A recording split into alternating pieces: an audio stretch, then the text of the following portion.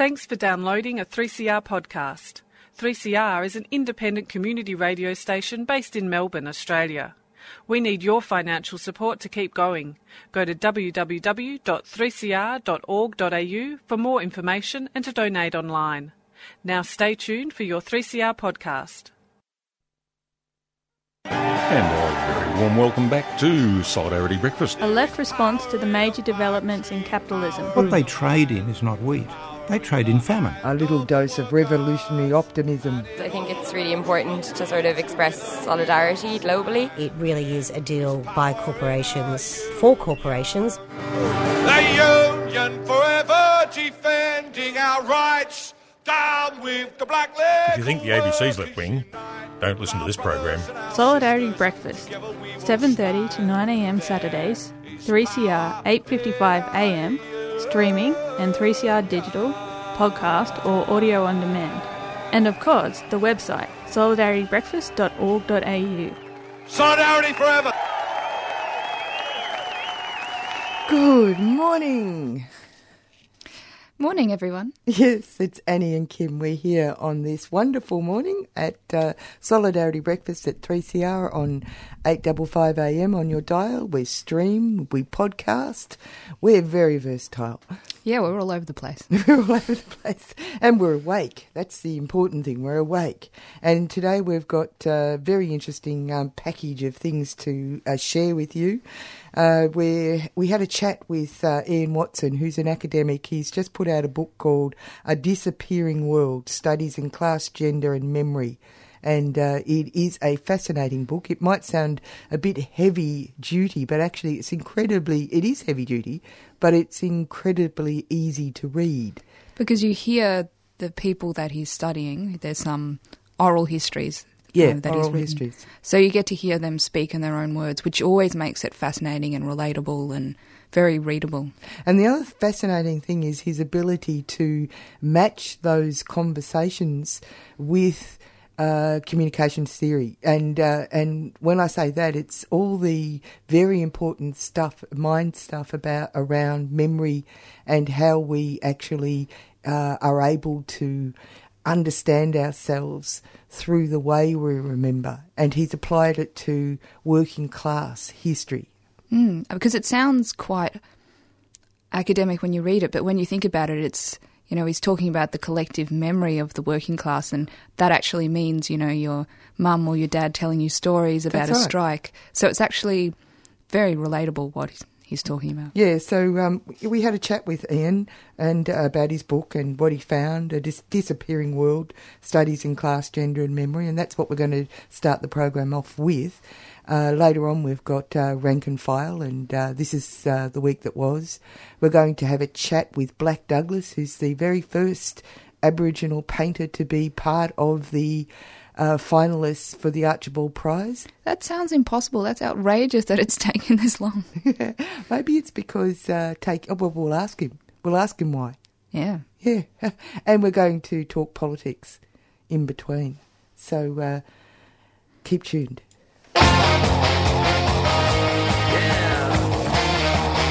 How to Make Trouble and Influence People 2016 diary will be launched at Friends of the Earth Food Co-op on Friday, November the 13th between 6 and 8 p.m. Join us at 312 Smith Street for speeches, readings and performances of classic Australian protest songs by Laura McFarlane and Jimmy Ratt. A benefit for 3CR and the Los Cedros Biological Reserve. The diary features 366 radical dates in Australian history plus dozens of images and stories. Copies will be available on the night or can be ordered via 3cr.org.au. How to Make Trouble and Influence People is a 3CR supporter.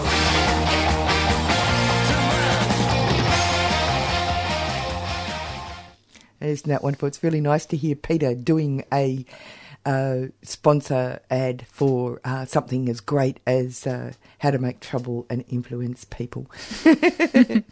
As we said, we are going to go straight to our conversation with Ian Watson around his book, A Disappearing World, Studies in Class, Gender and Memory.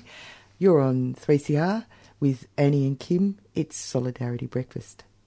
A disappearing world is a good phrase because it captures the idea that in that period from the late 1940s through to the 1980s, there was still a very distinct working class world of manual labour, small working class communities that were close-knit, cultural institutions like strong trade unions, sporting teams that were locally based, a whole lot of things that made the working class world of the 1940s a very vibrant and a world that had lots of problems, particularly for women, with the problems of alcohol and violence and that kind of patriarchal kind of home life that they endured. But at the same time, it was a world in which class was a very affirming sense of identity. It gave people a location of where they stood and a basis for political mobilisation. And over that period, by about the 1980s, that was beginning to disappear. And of course, by today, it's almost gone, many of those elements. Class, for example, is no longer an affirming identity. It's rarely used. In fact, we now have all these euphemisms like working families rather than just working class. So in those respects, the world that I've captured in all my interviews with families and with people from that period, that sort of world has disappeared, but there's a residue of it still here, of course. I mean, the issues of domestic violence that have been coming up very much recently in the popular media, they are very much a continuity of those same issues. Problems of alcohol, of gambling, and certainly problems of class oppression, the exploitation of workers in the workforce. Recently we've had a whole reminder of how, blatant that is. So there's a certain continuity, but there's certain elements of it that have definitely disappeared. I've been quite fascinated by oral histories, especially working class oral histories. I found it really interesting the way that you defined memory as cultural, both can be cultural and collective as well as individual, because the way that it has been, I suppose, seen in academia as being memory is how accurately you can recall events, but actually that doesn't tell you that much about meaning and the meanings that people attach to memory. So I was wondering if you could go into maybe a bit about the theory of cultural memory a bit more. Anyone who starts off doing oral histories immediately runs up against the problem of, how accurate is what your people are telling you? Can you really rely on that? Where are the archival sources? And if you go down that path, you're in trouble because, of course, they're not going to be accurate. But that doesn't mean that it's fictional or that it has no use at all. I think of it this way. The same way a linguist can go and talk to one person, and because of the language they use and the linguistic structure of the words, of the sentences, of the whole framework they're working with, you gain immense insights into how a language operates. Well, to me, it's just like that with culture. The memories may be personal memories, and there's a lot of interesting stuff around the psychology of memory that says it's only in remembering that we actually fashion our identities. So they don't pre-exist memory. Our memories help us develop what are called narrative memories. And when these people talk to me, they're engaging in a performance. They're trying to impress me, or they're trying to impress their partner. They're adopting a particular persona, or whatever you'd like to call it, in order to talk about the past. And all of this is fine, and it introduces distortions, and it introduces what we call teleology, the idea that they know where their past was heading. It's bringing them to where they are in the future, or where they are right now, and of course it never really happened that way. So in a way, all the psychology of memory, all of the inaccuracies, all of the personal stuff going on, the performance, all of that's true. But the materials that they're going to work with, the language they have access to, the particular metaphors they draw on, the imagery that they summon up, all of that is cultural. And what cultural is wider than the individual. Cultural meanings come from the milieu that people are in. They are social memories. They are the kind of artefacts that happen in a working class community when people get together in the pub and retell a story that's been happening locally. And today we often have a sense of that with the term an urban myth. Someone has a favourite anecdote that gets repeated so often that it becomes conventional wisdom. And of course, in social media today, it would spread like wildfire. In the period I'm looking at, it would have been the pub and the family dinner, sitting around the table. All of these sort of cultural materials were shaped in the workplace, in the family, in the sporting realm. And as they circulated in those communities, those cultural meanings, they were seized on by people, often unconsciously, and they shaped the memories that came out.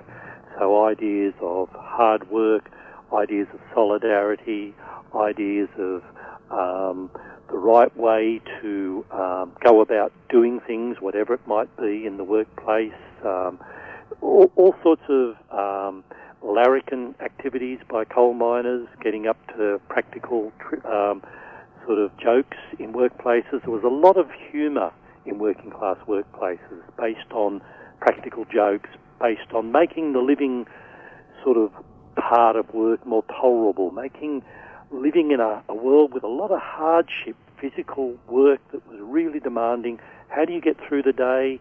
You do it through the sociability of the workplace, you do it through humour. And all of those cultural meanings infuse memory, so that when people then go on to talk to me about their working lives, draw on their memories, they are in fact revealing to me that whole world of cultural meaning.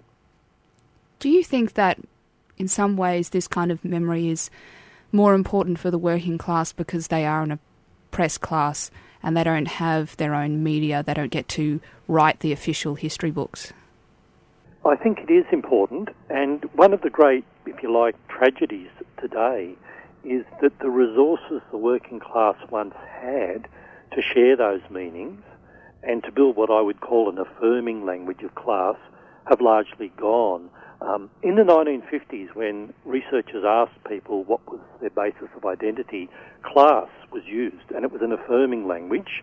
And in fact, you know, the language of the idle class was really, the wealthy were seen as lazy and idle because they lived off their, you know, coupons.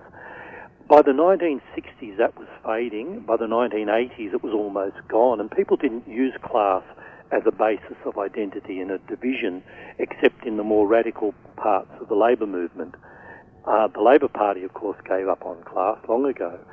So what that meant was that it left people without their language, and the things like working class newspapers disappeared, sporting teams that were attached to workplaces disappeared. I mean, Lithgow, where I did some of my research, had 14 rugby league teams attached to various workplaces and communities. And even in the 60s, when I was growing up, rugby league was still a working class sport attached to suburbs.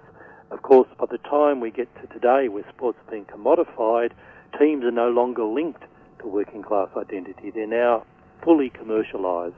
And so, in a way, the kind of resources that people had, the media they had access to, the language they had access to, the social activities they had access to, that took the language of class and reminded people of solidarity, reminded people that it was an affirming thing to be working class because it was your efforts that produced social value, that produced the surplus value that made, in a way, the whole of the society function.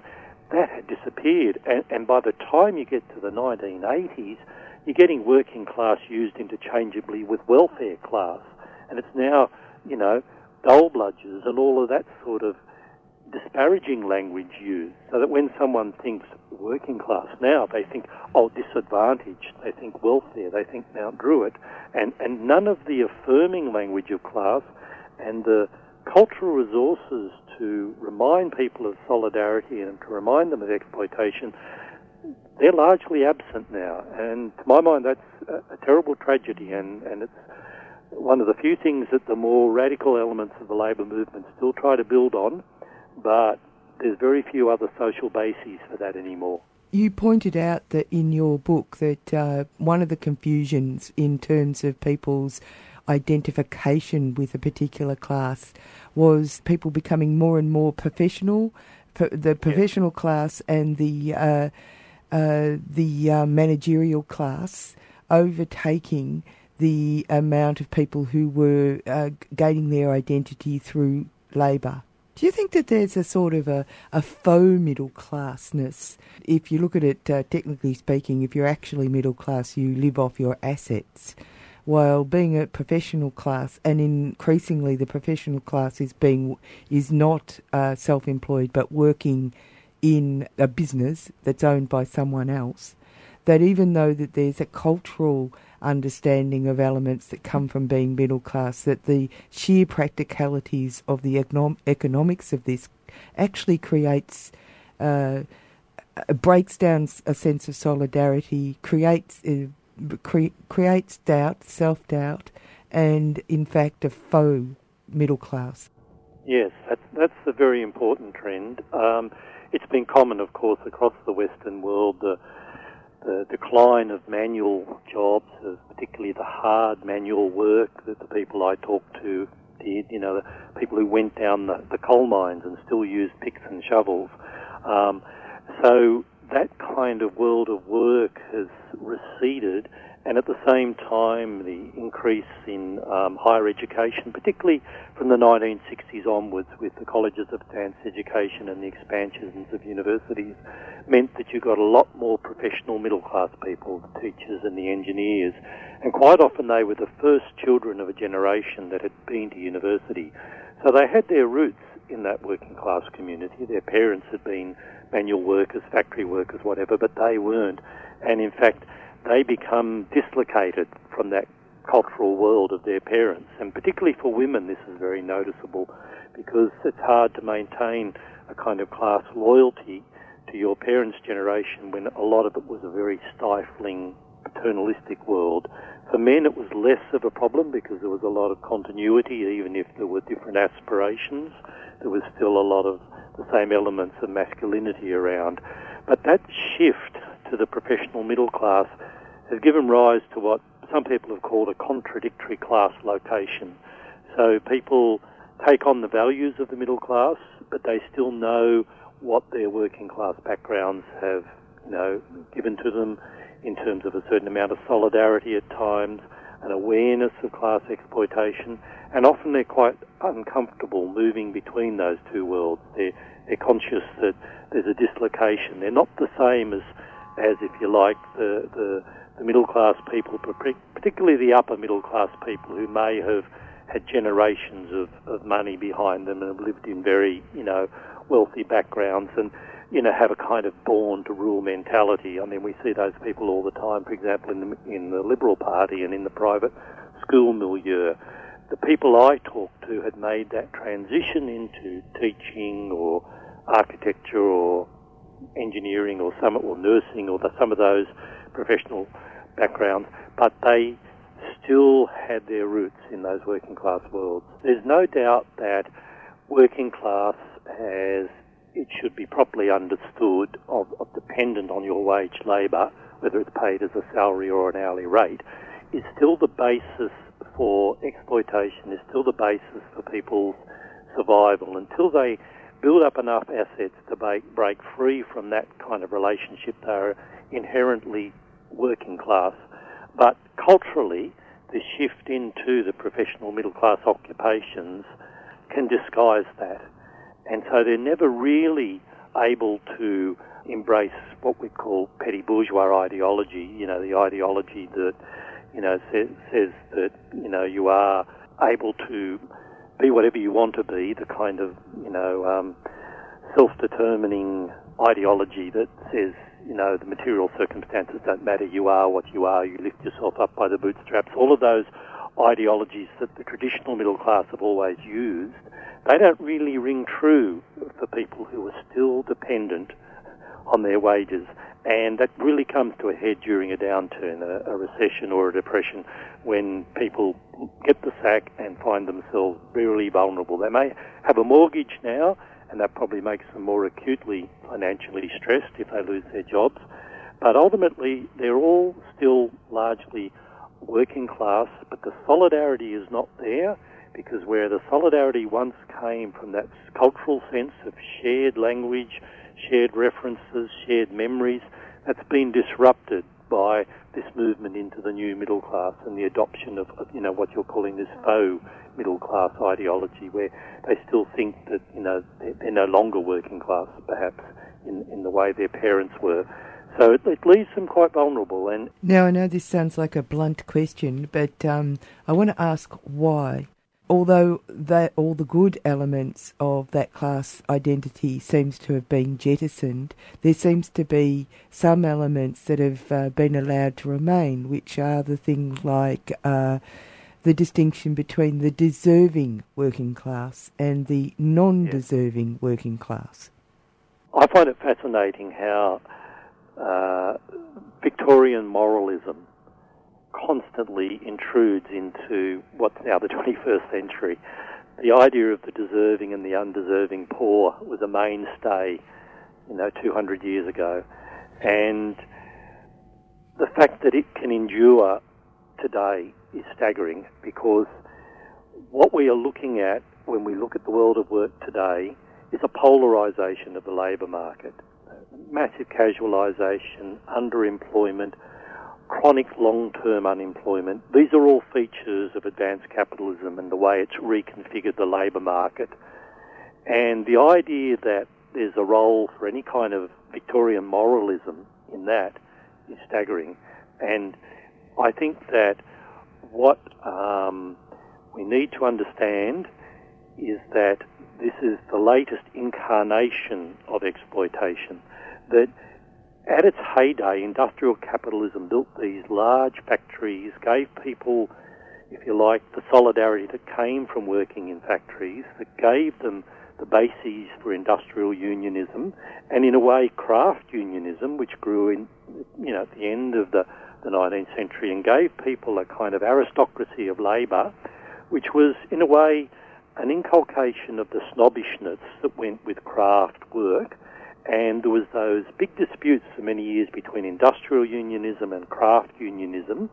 And, today we don't see a lot of that, but what its residue was that it fragmented the labour movement. Instead of one big union, which was building up in the wake of the First World War, we ended up with a lot of small craft unions and the large industrial unions, and the failure to build out of that wider solidarity.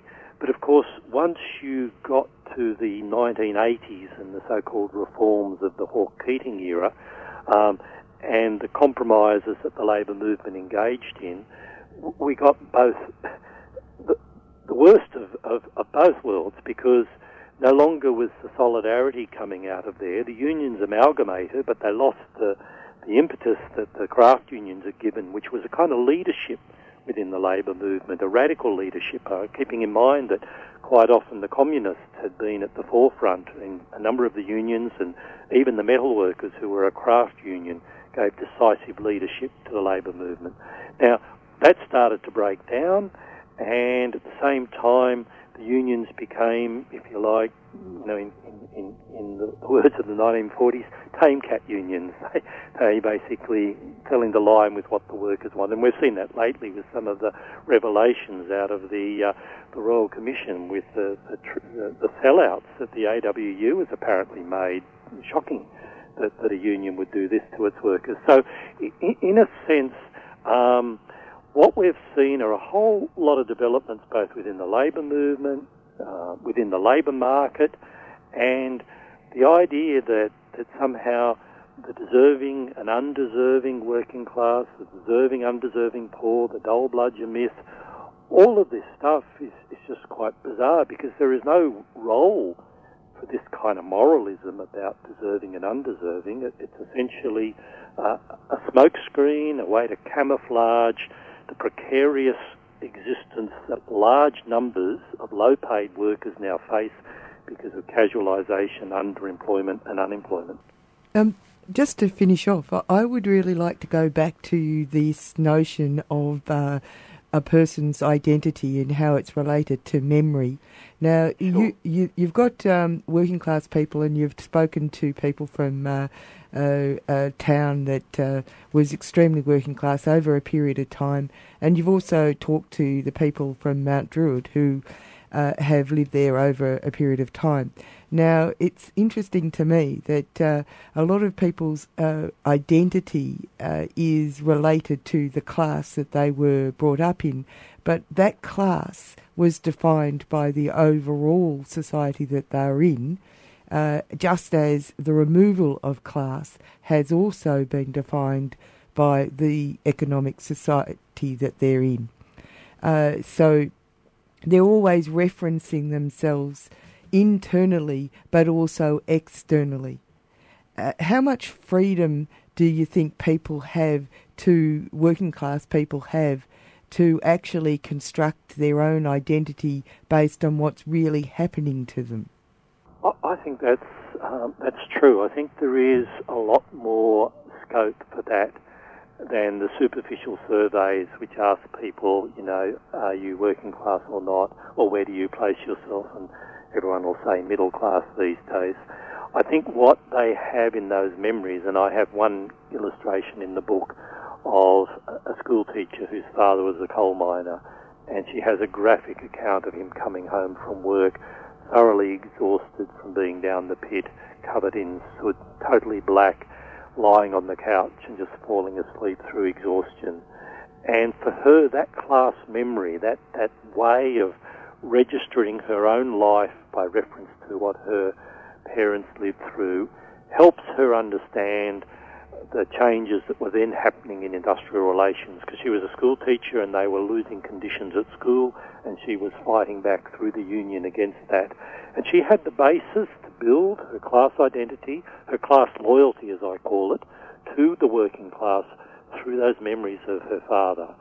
And I also talked to someone in Mount Druitt, a couple who had been themselves working class. She had worked in factories, he had worked as a metal worker, who went on to build their own business. They were self-employed, and they now joined the Liberal Party. They basically saw themselves as upwardly mobile, and so to all intents and purposes they no longer had a class loyalty.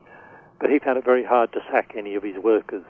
He still had all of the memories of working with your hands. He still couldn't resist getting his hands dirty, getting into the work of manual work, because personally that was his class memory. So these sort of ways in which people's current circumstances and the kind of superficial way that they might talk about class when openly questioned by an interviewer are misleading. Underneath it, there are a dense network of memories, of personal anecdotes, of reminiscences of your parents, of your early working life, that are a touchstone for what class is really about.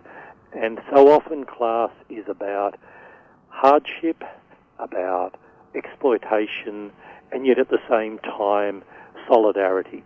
So it's always got this double edge to it. It's an affirming identity because others collectively are there with you, resisting exploitation, and it's also about hardship and the real work that produces the surplus value in our society that powers everything and keeps everything going. And so I think in that way you're right. There's the ability that all people who have had a working class milieu at some point in their lives can still sustain class memories, and that's important material for people to work with, I think. Go and see this circus. It's unbelievable. Anyway, we're just about time on Solidarity Breakfast this morning to start Rank and File.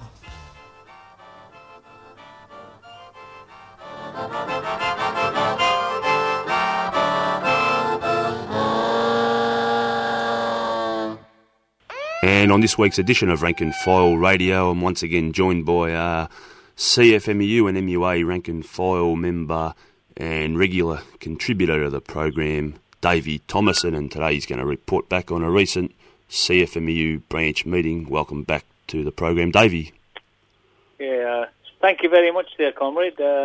I first want to acknowledge the land that I'm speaking from.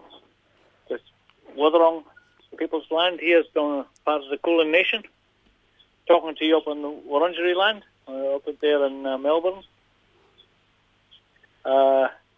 Again, the last branch meeting, which was the September branch meeting, the last Wednesday of the month, was very inspiring, but it was very, very hard for me to talk, because I was talking about the continuing murder and custody of our people, my wife's people, you know what I mean? My boys' people. It was I think the 32nd anniversary of the murder of John Pat. Was on the previous Sunday, I think was the 32nd anniversary of the brutal murder by 6 off-duty coppers, and it was seen by one of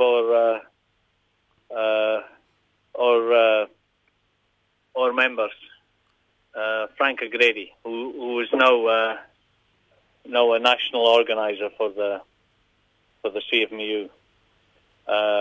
Frank was in Roebourne. He was actually delegate on the Roebourne jail. The union was constructing the Roebourne jail, and he was over there organising with the great John Cummins. And Frank saw he was in the first floor of, the old pubs. He was in the first floor of the pub, and a 16-year-old John Pat was brutally bashed and murdered by 6 off-duty coppers. And the thing that happened to Frank, he was the coppers saw him looking. They knew he had seen him, and they warned him off. They threatened to kill him as well. That's what Frank and Frank spoke about this as a commemoration to another brutal murder in custody of Deluca Dew. She was murdered in custody in Port Hedland, I think. Port Hedland lockup. I mean, she was taken for a park and fine on her own land. Taken, raped in her cell by the so-called custodial officers, raped in her cell, taken to hospital where she was being treated. The racist nurses, the racist doctors, the racist judges. And I reported this to the branch meeting. And this is how filthy they are, how filthy liars the police and the custodial people are, men and women, whites. She was actually dead. All her clothes was burned to give evidence of the rape. And you talk about a crime against humanity. The murders in custody are all crimes against humanity. But nobody seems to care in this country. Nobody white cares. The unions don't care. But on this night, the CFMU cared. And you've got to understand, Marcus, when I talk about murder in custody, because that's what it is, it's not deaths in custody, it's murder in custody. I'm talking about my own family. You understand that the uncle I never met, Mr. Ward. Mr. Ward was, and that one was, that murder in custody was publicised in the Four Corners, where one of the most amazing men anywhere else in the world. He represented his people in China. He was born completely free. He knew no other person but his family. He walked through his land free, and it was actually filmed when whites first invaded his country. There was actually a camera filmed them. It was on the Four Corners report. and he was cooked to death for 4.5 hours from the Warburton Ranges to Kalgoorlie, of a woman who was on her iPod or whatever they are, listening to music all the way, with a known racist driving the dog box. Mr. Ward could have been in them 5-seaters, but because they were so racist, they put him in a dog box that the air conditioner wasn't working.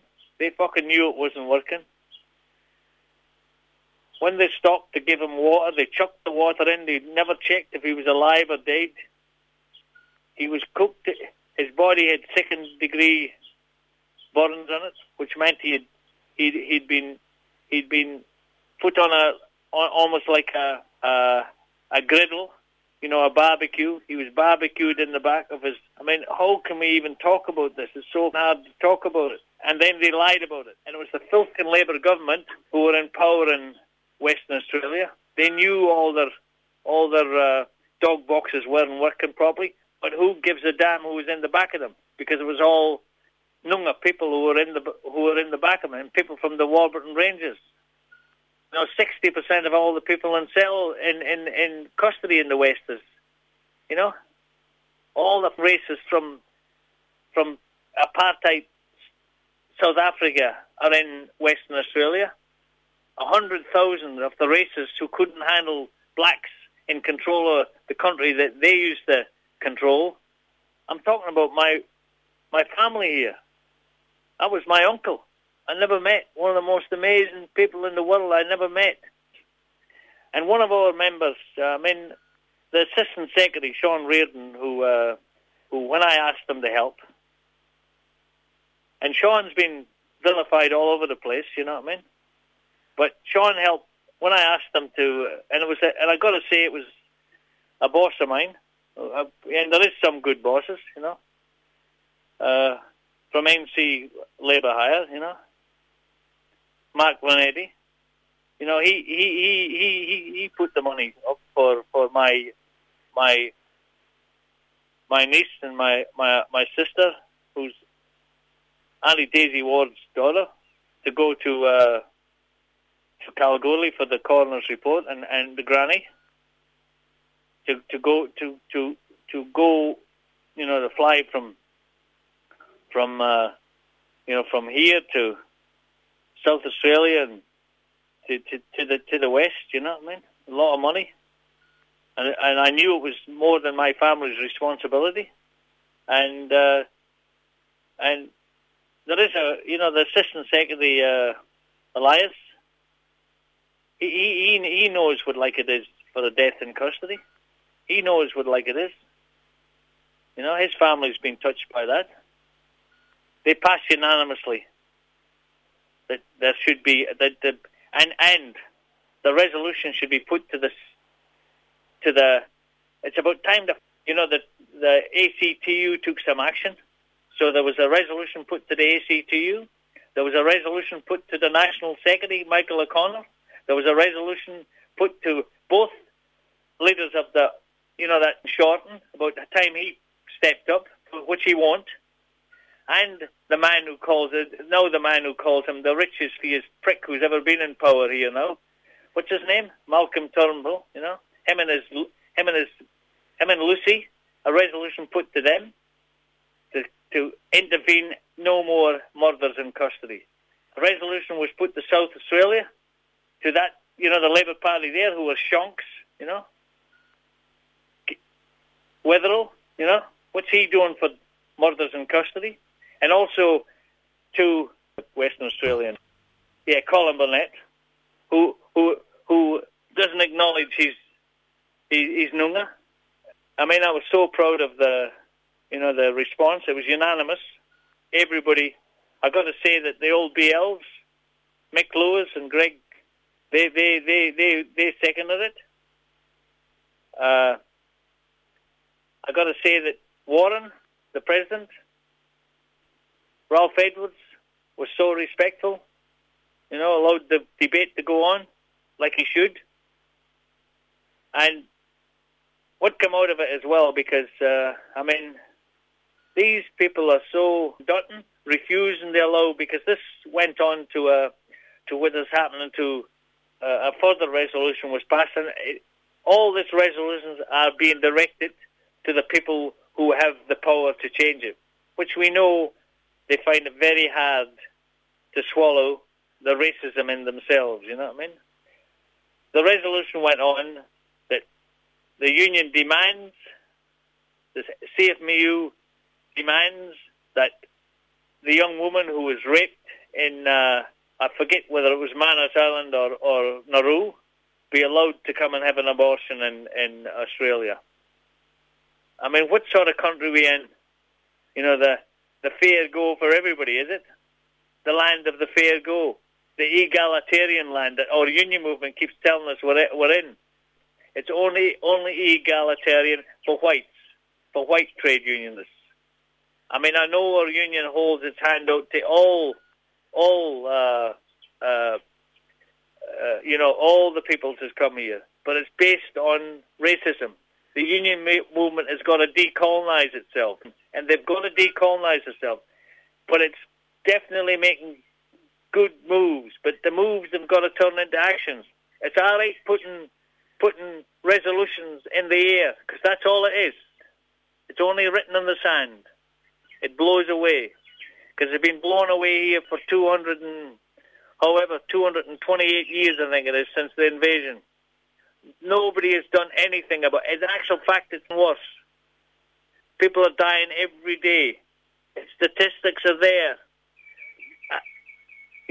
61 for men. 61. And I got to look after 2 boys. I want to make them reach the old age that their ancestors reached. Not 61. No compo, no super, no retirement.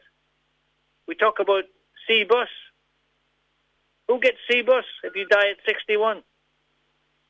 Women 71. Who gets retirement? But it was a positive step, and we've got to look at the positive steps. We've got to unite, we've got to unite even with people who are against us. That's the name of the game. But it's about a true handshake, not a false one. Not a false one. I mean, when are we going to learn? When are we going to learn? I am the only one, since Mabo case, I'm the only CFMU member who, wherever I'm on a job, acknowledges that I'm on stolen land. I'm the only one. And don't forget, all our great, and I'm talking about the ETU, the plumbers, start acknowledging that you're building cities on the stolen land of the people you're on. And that's all over Aussie. All the little towns have all been stolen. Let's start paying the rent, making treaties, true treaties, not false ones.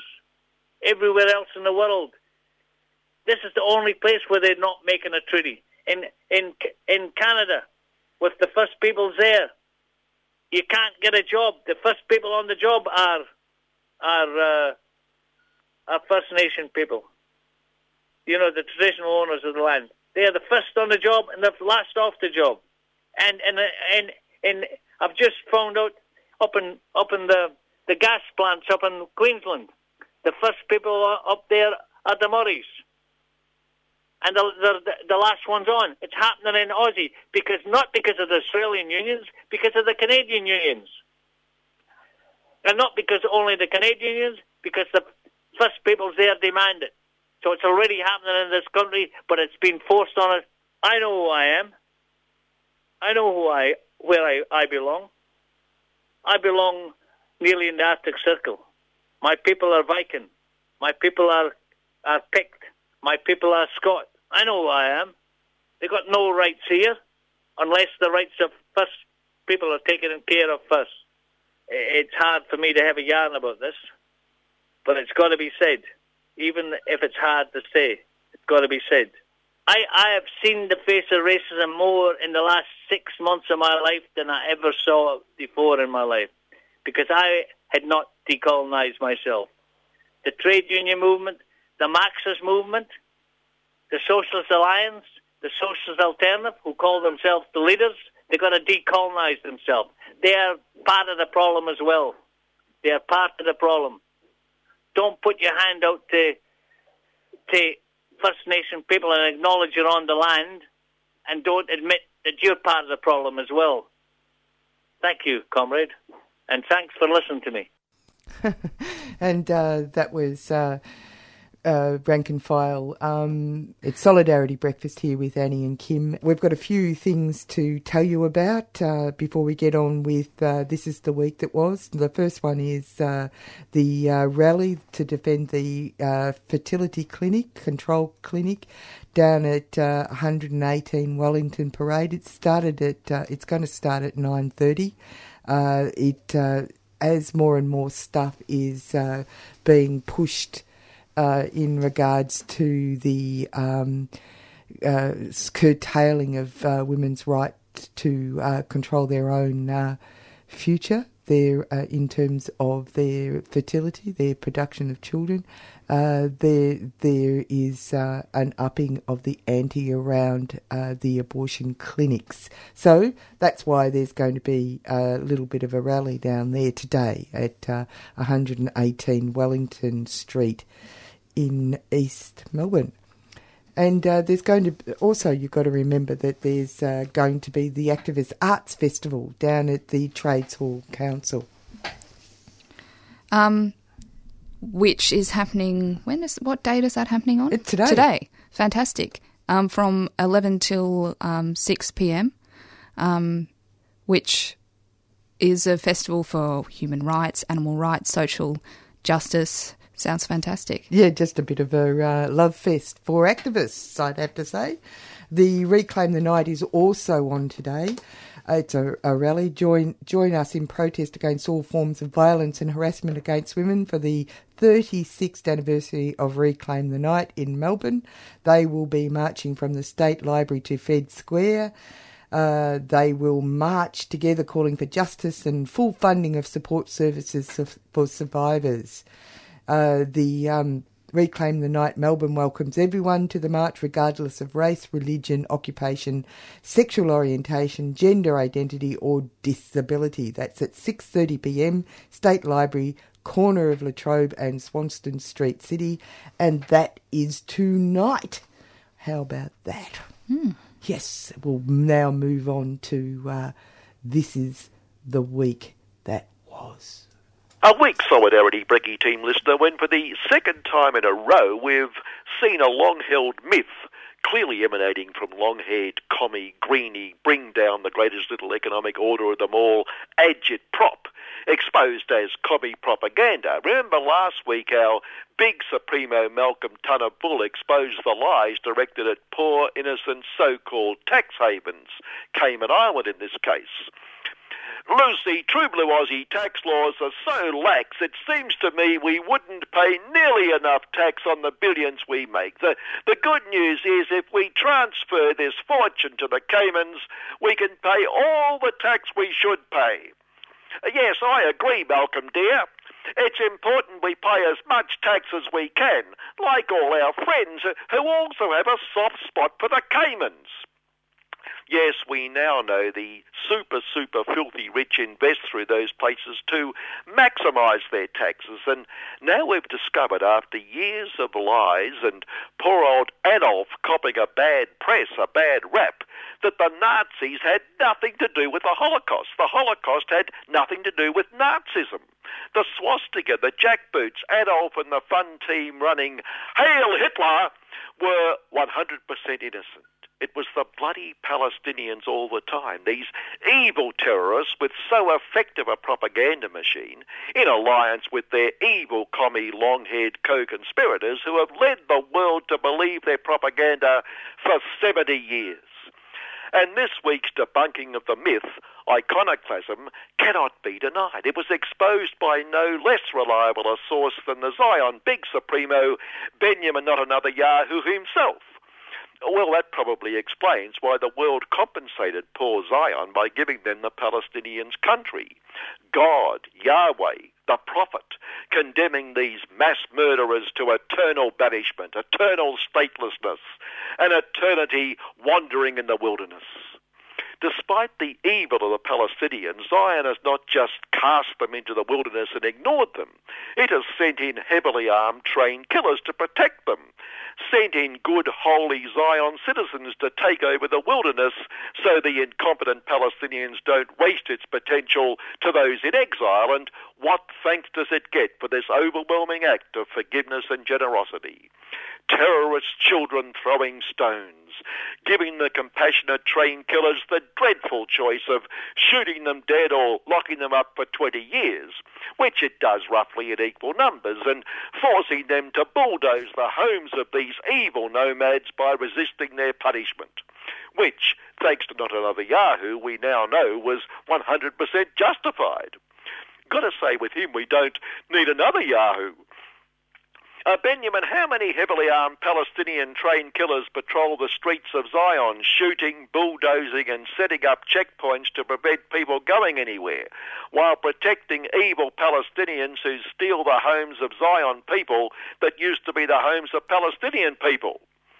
Your question says it all. If we did not control the lives and movements of these evil terrorist perpetrators of the greatest act of evil ever committed, they would try to control the lives and movements of liberty, freedom, and democracy-loving Zion citizens. Like Benjamin, the US of the UN, of the US of the World Secretary for World State, John Caring for Trained Killers, said their sole ambition was peace. We call on all parties to show restraint, all parties, the evil Palestinians and the evil Palestinians. And like Benjamin, we see the evil of the stateless Palestinians as the barrier to peace. Given there is no Palestine, despite what they say, we could achieve peace if only they would accept that they are stateless and nameless. How dare they call themselves Palestinians when there is no Palestine? Well, there we are. We'll leave Benjamin and John striving for peace and wonder what myth might be exposed, might be demolished next week. Apropos of not much at all, I'm sure we've all noticed the ubiquity of the US of cultural takeover. When I typed Nazism, it came up with a capital N, showing the US of corporation sees it as important. So I tried communism, but small c, unimportant. Israel and America, capital I, capital A, very important. Cuba, would you believe, small c. It's the US of way of telling us what matters in this world, this US of world. Well, now I've got that out of my system, still on the US of, these big supremo hopeful debates certainly analysed the big issues. At the Hillary and that lot debate last week, a journo really probed. Do black people matter, she asked. Now, what are the odds on anybody saying no to that one, regardless of whether they think black people matter or not? And surprise, surprise, they all thought blacks mattered. And the chair-type person asked whether any candidate did not support capitalism. We have to save capitalism from itself. Hillary spoke for all of them. And the US of taxpayers have sure as hell done that. The taxpayers bailing out the non-taxpayers. Final comment on the deep, deep debate. The so-called left of the right candidate, Bernie, was asked, could a socialist ever win a presidential election? Got absolutely no idea why they asked him. On capitalism, non-socialism in the US of, this Princeton economist Angus Deaton has won the Nobel Prize in Economics for his work on why the poor are poor, which I thought was pretty obvious. In fact, I might nominate my pretty obvious and give myself a chance for the prize next year. For instance, he studied whether malnutrition caused poverty by making people too weak to find work, which he assumed was the case, but discovered, surprise, surprise again, that no, being poor led to malnutrition. Gee, we'd never have known. Thank goodness for brilliant researchers like Angus. He gets $1.3 million for working that one out, which should cover any of his personal poverty problems for a while and allow him to keep up the calories, avoid malnutrition. And what a moving tribute as he waves the cheque at the acceptance ceremony. I couldn't have done this without the poor, without the destitute. To the poor! To the poor, they'll chorus. And now, to the rich, the deserving unpoor. Last week, talking of the caimans, we mentioned voracious reptiles, which caimans are, of course, and voracious boardrooms. I mentioned that because we'd never mentioned the words voracious and Gina in the same breath, but there's a case before the courts, well, the Queensland Land Court at the moment, over two Galilee Basin lifting the world's poor out of poverty coal mines planned by True Blue Aussie's filthiest, richest person. The bloody long-haired greenies and local farmers are yet again threatening investment and jobs by opposing government approval for both mines. And of course, the approval has already taken the environment into account. The selfish, greedy local farmers reckon the groundwater bores and aquifers they rely on for grazing will be polluted and depleted by Gina's attempt to assist the national economy, lift the world's poor out of poverty, a true patriotic gesture, and what thanks does she get? And there's no threat. Gina's very expensive silk said that. Our expert report shows the mine would be able to exist without having a significant effect on the water table. The report found there was little likelihood of damage to the Great Artesian Basin. A report commissioned by Gina. What more assurance do they want? I hope they wouldn't leap to irrational conclusions that little likelihood and without significant effect might lie in the eye of the beholder, or the very expensive mouth for hire of the very expensive silk. And on tax, Cook Casino Supremo Jamie Puker boasted his company paid more tax, a higher percentage of, than any other top 50 company. Highly commendable, James, but that brackets bit, that any other top 50 company, means it mightn't be saying a lot. After all, the rich know how to run a company, explaining why the government has sensibly announced evil union bosses won't be allowed anywhere near their members' superannuation. It shows just how evil these unions are that they run super funds making higher profits for lazy avaricious workers and charging lower fees than the banks and good responsible financial institutions who understand investment, fees and profit. This is a deliberate plot to undermine the banks and responsible financial institutions. These evil union bosses pose a malicious threat to real competition, and so we must generate real competition by legislating to ensure the banks and responsible financial institutions get their hands on all this lovely money in the interests of the lazy, avaricious workers, of course. Of course, who would think otherwise? The banks attack the union industry funds for peddling fallacies. Many non-union funds make comparable profits. So why change if the union funds are successful?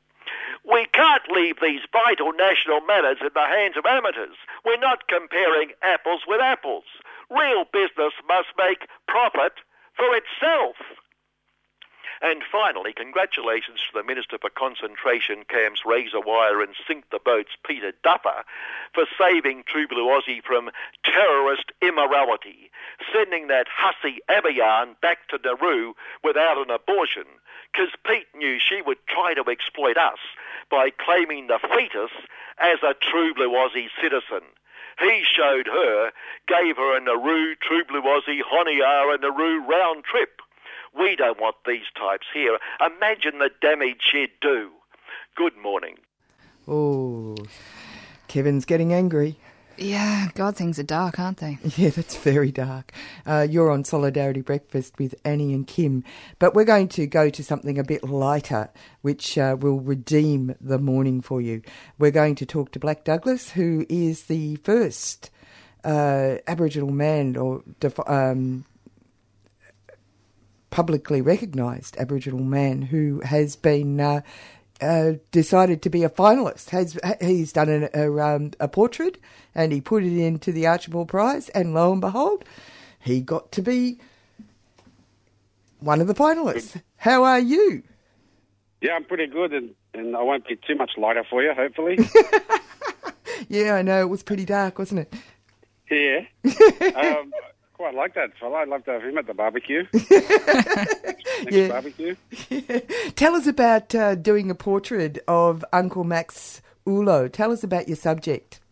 Yeah, well, first of all, I have to make an amendment to the fact that I'm not actually the first Aboriginal artist selected in as a finalist. Oh, tell us about that. Go on, tell us. And even in this one, there's only two of us, myself and Richard Bell. He did a self-portrait of himself. Oh, right.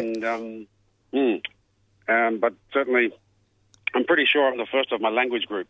Oh, I understand. Which is a great historic first. So first Dunghutti Aboriginal fella to be selected. There was Robert Campbell Jr. a couple of years ago, and I'm pretty sure he's Ngaku, a neighbouring clan from Kempsey region in New South Wales. But anyway, it's a damn fine achievement to be in the Archibald alongside the consistency of what seems to be a fairly monocultured event. Yeah, that's true. That's true. I just like hearing you say your words. Yeah. It's a lovely sound. And I'm so incompetent at saying anything in other languages, so I'm so thrilled. I'm sorry we got that wrong, but congratulations for actually making it. I noticed that in your picture of Uncle Max Ulo, which people can go and have a look at because it's being shown at the moment at the Ballarat Art Gallery. It's the only place that it's being shown outside New South Wales. So get on a train and go down and have a look. You've got this wonderful. You use what is it? Bottle tops. I use all sorts of things. What I find the most effective is champagne cork and wine corks. Okay. So I have to rely on a lot of my boisterous mates who seem to enjoy such a beverage to supply me those corks, of course. And that could be a good job. And yes, there's anything from like gel container lids and jar tops, and even kind of large fishing reel corks.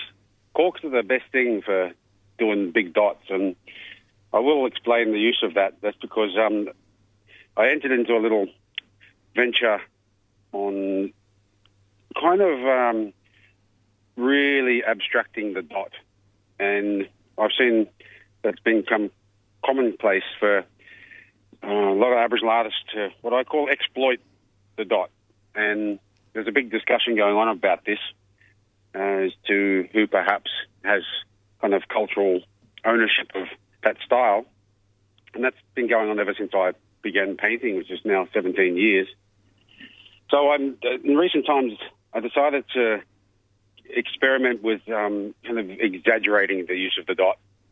And I'm not the first to do so either, because Robert Campbell Jr., as I mentioned earlier, he was probably one of the first noted Aboriginal artists to really contemporise the use of the dot. But I'm doing it in a really big way. I don't think there's many people that have dotted as big as these dots you'll see on Uncle Max's beautiful face. Yeah, that's right. Yeah, using all manner of diameter rounded things, even down to a simple lead pencil, like shaved off. And you get an amazing kind of variety. And for your listeners who get to go and see this exhibition at the Ballarat Gallery, take particular note of his eyes, because it can only be appreciated, this painting, in the flesh. And the thing about Uncle Max is that he has one of those like kind of faces that tell a million yarns, and also his eyes are the most outstanding blue eyes, and they're kind of cosmic. And I wanted to, how if anybody's ever gotten close to an eagle, I don't know if too many. Eyes, I don't know if too many people have. I try to avoid looking at them in the eye. I think that provokes them. True. Well, if you are fortunate enough, and they are in fact like an elder, and that is in many of our cultures here still remaining. especially in the top end, it's offensive to look the older in the eye, and you have to wait to be acknowledged.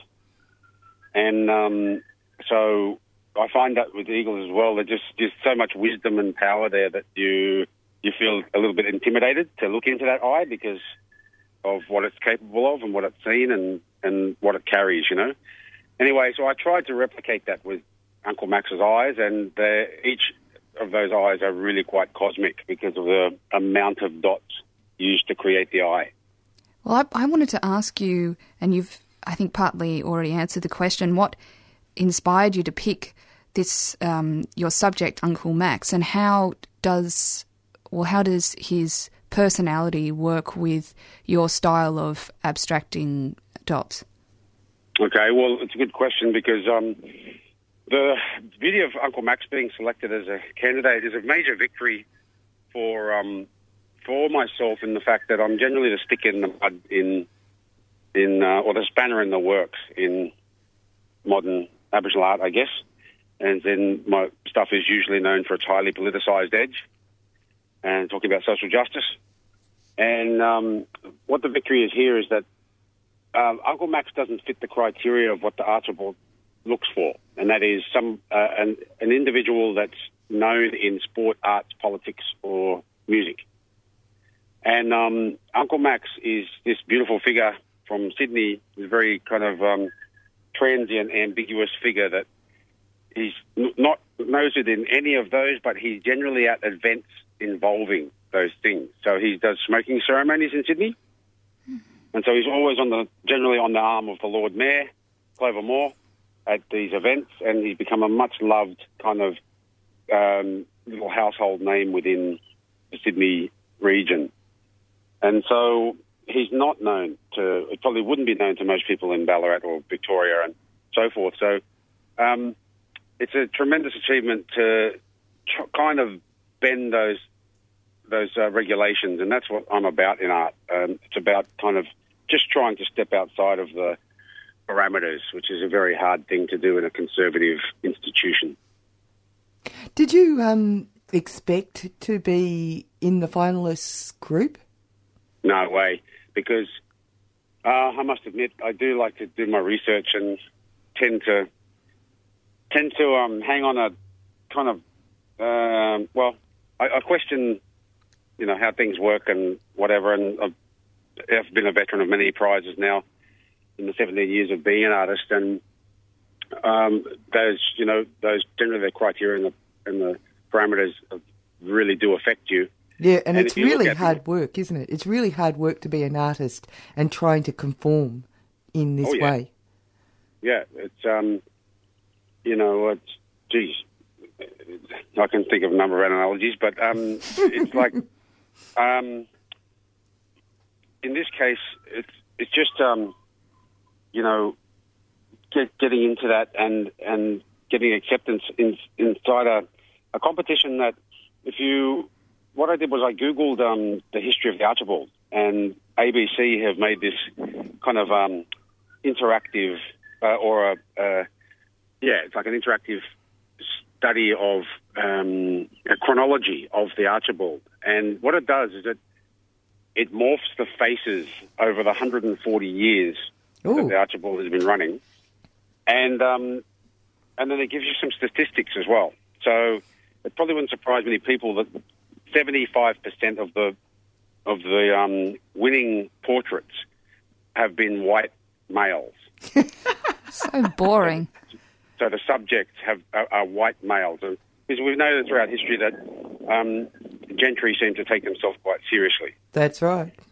And so, alarmingly, the stat for an Aboriginal entry, and there's only been several Aboriginal candidates that have been, like, portraits that have actually won. I'm thinking the first one was David Gilpilly. Oh, yeah, Namatjira and Dave Gilpill. Yep, later on with David Gilpilly, and so actually something like 0.3%. Yeah. Have been black faces. Yeah. So obviously there's a long way to go, and I'm just thankful that there are members of the trustees who voted me in, and and I hope that changes dramatically. And one positive thing about the Archibald is that they now have a children's Archie, and you see you're walking around close to the gallery in certain shop windows. They have many of the school children's entries, and that's a tremendous thing because, you know, generally kids at that age come without a prejudice, and so you've got your schoolmate in school who might be of a different culture, and you decide to draw them up for the entry, and you know, maybe that's the change, and maybe the kids are going to do that. Yeah, there was a lot of variety, actually. Before we get on to how you actually made the image, because actually if people go down to the Ballarat Gallery to have a look at this stuff, it's going to be at the gallery until the 15th of November, and, you know, it's only a hop, skip and a jump. It's a nice train journey, and Ballarat is a very interesting town. You'll be refreshed to go there. There's a lot of really interesting formats that have been used in this particular group of paintings. They're not just what you'd expect. And there's explanations for kids below some of the paintings. So it's not...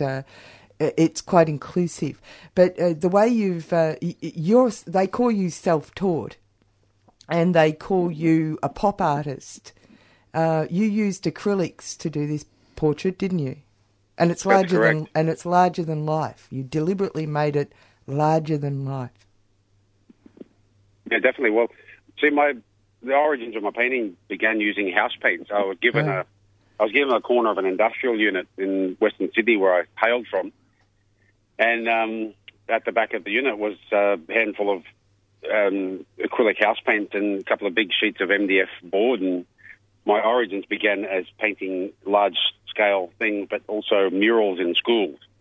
So I find that the good old paint from the hardware store in the 4-litre cans goes a long way because you can use it on the outdoor murals and also on your canvases.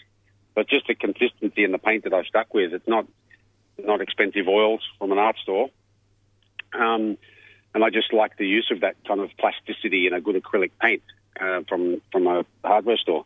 Yeah. So that works perfect for such a large canvas. And in this case, what I did was that big canvas, which is a whopping 2.1 metres square,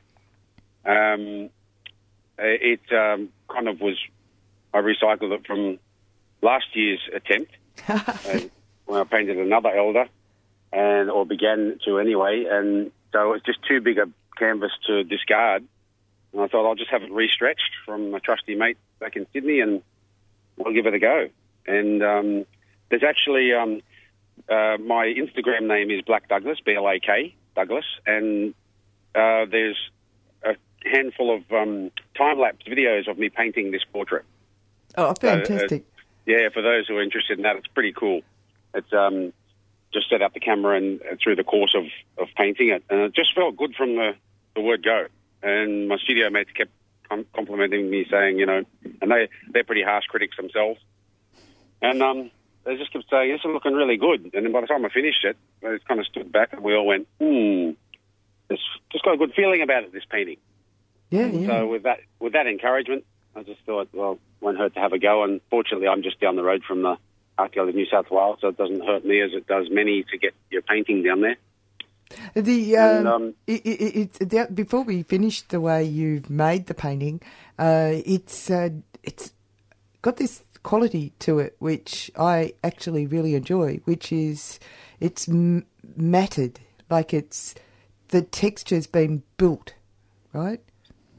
Is that how you see it? Is that how you do it? Yeah, definitely. You're right there, because you know there must be 10,000 dots in the thing at least, and it just what I did was I produced a study. So there's a 1 metre square version, which is basically the same, and I worked off that. So I would look at that and then work up onto the big canvas, and that was kind of a process that did evolve as each layer went down. So what I found particularly entertaining was the use of the rounded things that I was using, and determined by the pressure of how they were applied to the canvas, whether you could get a third of a circular thing, or also you'll notice that there's a lot of tonal kind of gradation in those dots. So you dip the thing in the paint, the round thing, and then I'll put it on the canvas. But then I would keep going off that in either direction, and of course it would kind of reduce the amount of paint as it was sliding away to the left or to the right or whatever. And so you get these nice little tonal gradations happening, and that was a very important thing, especially for the reds and the browns in the base coats of his skin. Do you think that the materials that you used, are they sort of part of the political or artistic statement that you're trying to make, or did they become part of it? Not so much the materials themselves, but certainly the exaggeration of the dot. And what you'll notice is that in the grey sections, I should explain a bit about the title, I guess. Smoke and mirrors. It's a lot of my work's come with double entendres, and so smoke and mirrors is a term that we're familiar with. It's something that's not quite validated or kind of it's not fictitious in a sense. Yeah, it's not what people. It's not what it seems. Exactly. Now, that rung in my head when Tony Abbott said that Welcome to Countries had become a tokenistic affair. And you see, Uncle Max often accompanies whoever is doing a Welcome to Country back in Sydney by doing the smoking ceremony. And so I saw that double entendre immediately, that the smoke and mirrors. I've heard other people say, well, we didn't particularly light fires to welcome people. And Uncle Max, given that he's not from Sydney region, he's from out back of Broken Hill. And he's in there doing these ceremonies. And so I hear a lot of people saying that, it's not a true cultural thing.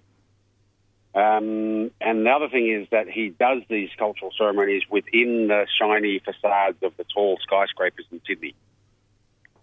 So you've got this smoke actually happening, bellowing up within those confines of the CBD. And being reflected off the buildings, I imagine.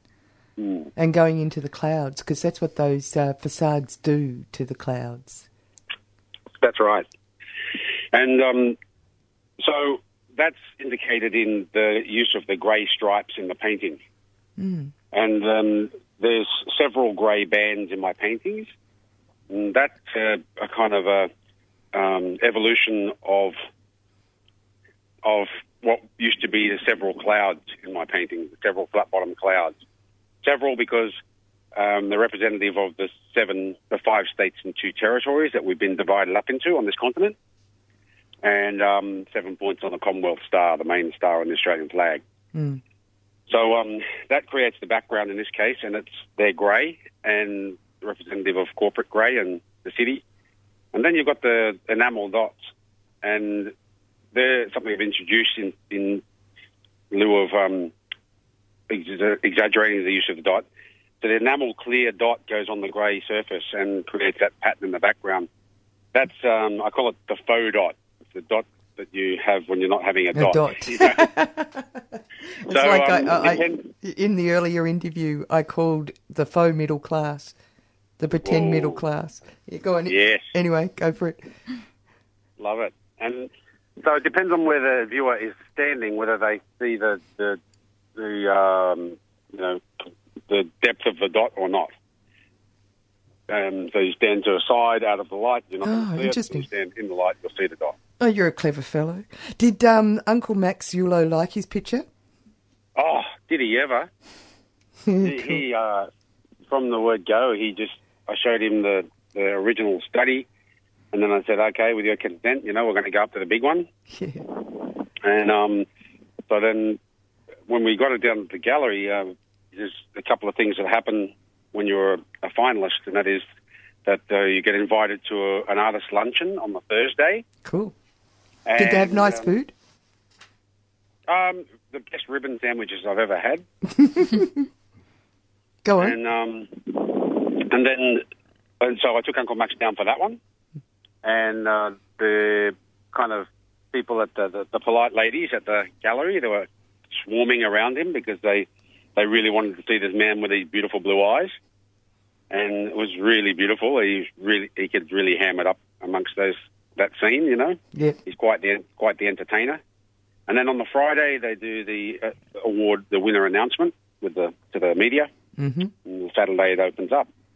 So he loved it. He revelled in it all, and he really enjoyed being within that circle. And I'm pretty sure he would have drummed up some business for smoking ceremonies while he was there. You did go down to Ballarat as well, didn't you? I did. Turned up for the opening there, and that was entertaining as well. I met Auntie Marlene there, and got to see her beautiful art as well, and so and met some of the other local Indigenous artists that you've got in the area. So that was a lovely occasion. Well, thank you very much for getting up in the morning this morning and chatting to us about, and congratulations for being a finalist in the Archibald Prize. Thank you so much. Thanks for the interview, and g'day to everyone, and enjoy your coffee. Yeah, thanks, Thank mate. you. Bye-bye. What a great guy. And as I said, we've just been talking to Black Douglas. He is the first identified Dunghutti Aboriginal artist to be a finalist in the Archibald Prize. But as he said, he's not the first Aboriginal person, Indigenous person. In fact, I think I'll just say Indigenous person or First Peoples person from Australia to be a finalist at the Archibald Prize. And you get a chance to go and have a look at that exhibition. It's at the Art Gallery at Ballarat, which is a very fine building. It's beautiful in itself.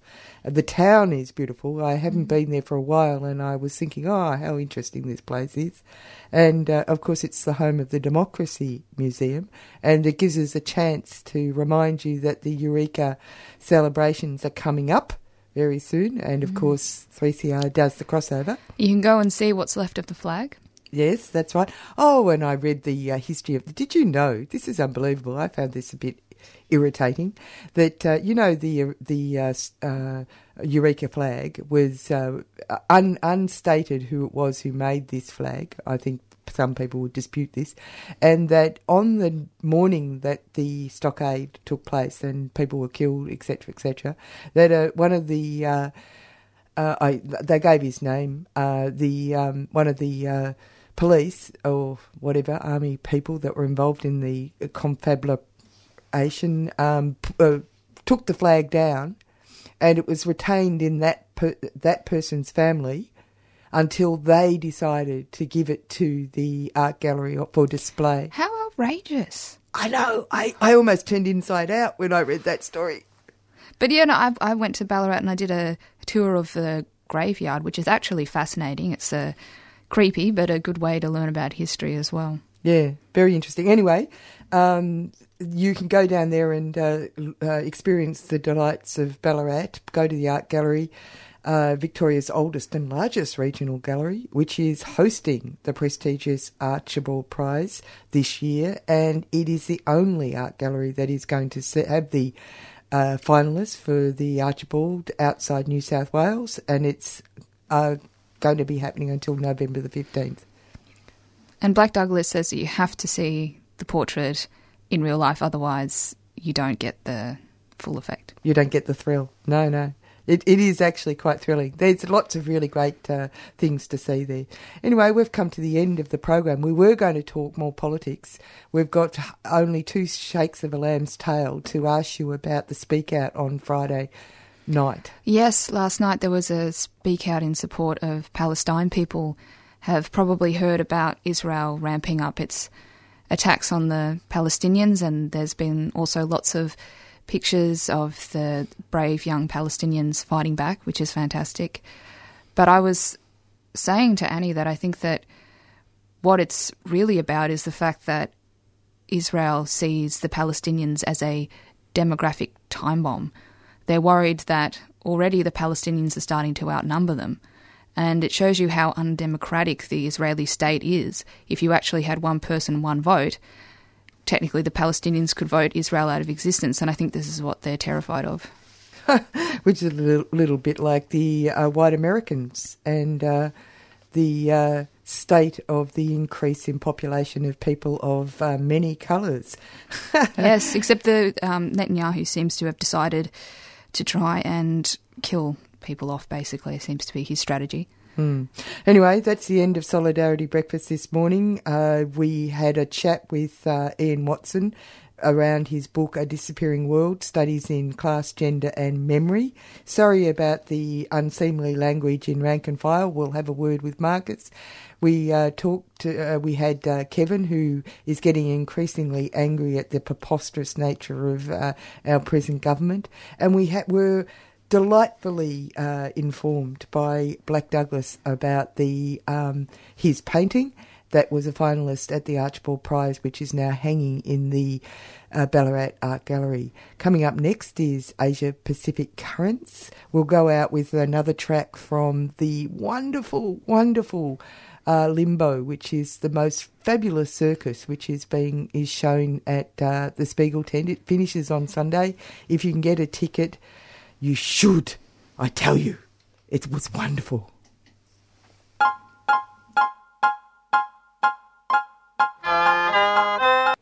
You've been listening to a 3CR podcast produced in the studios of independent community radio station 3CR in Melbourne, Australia.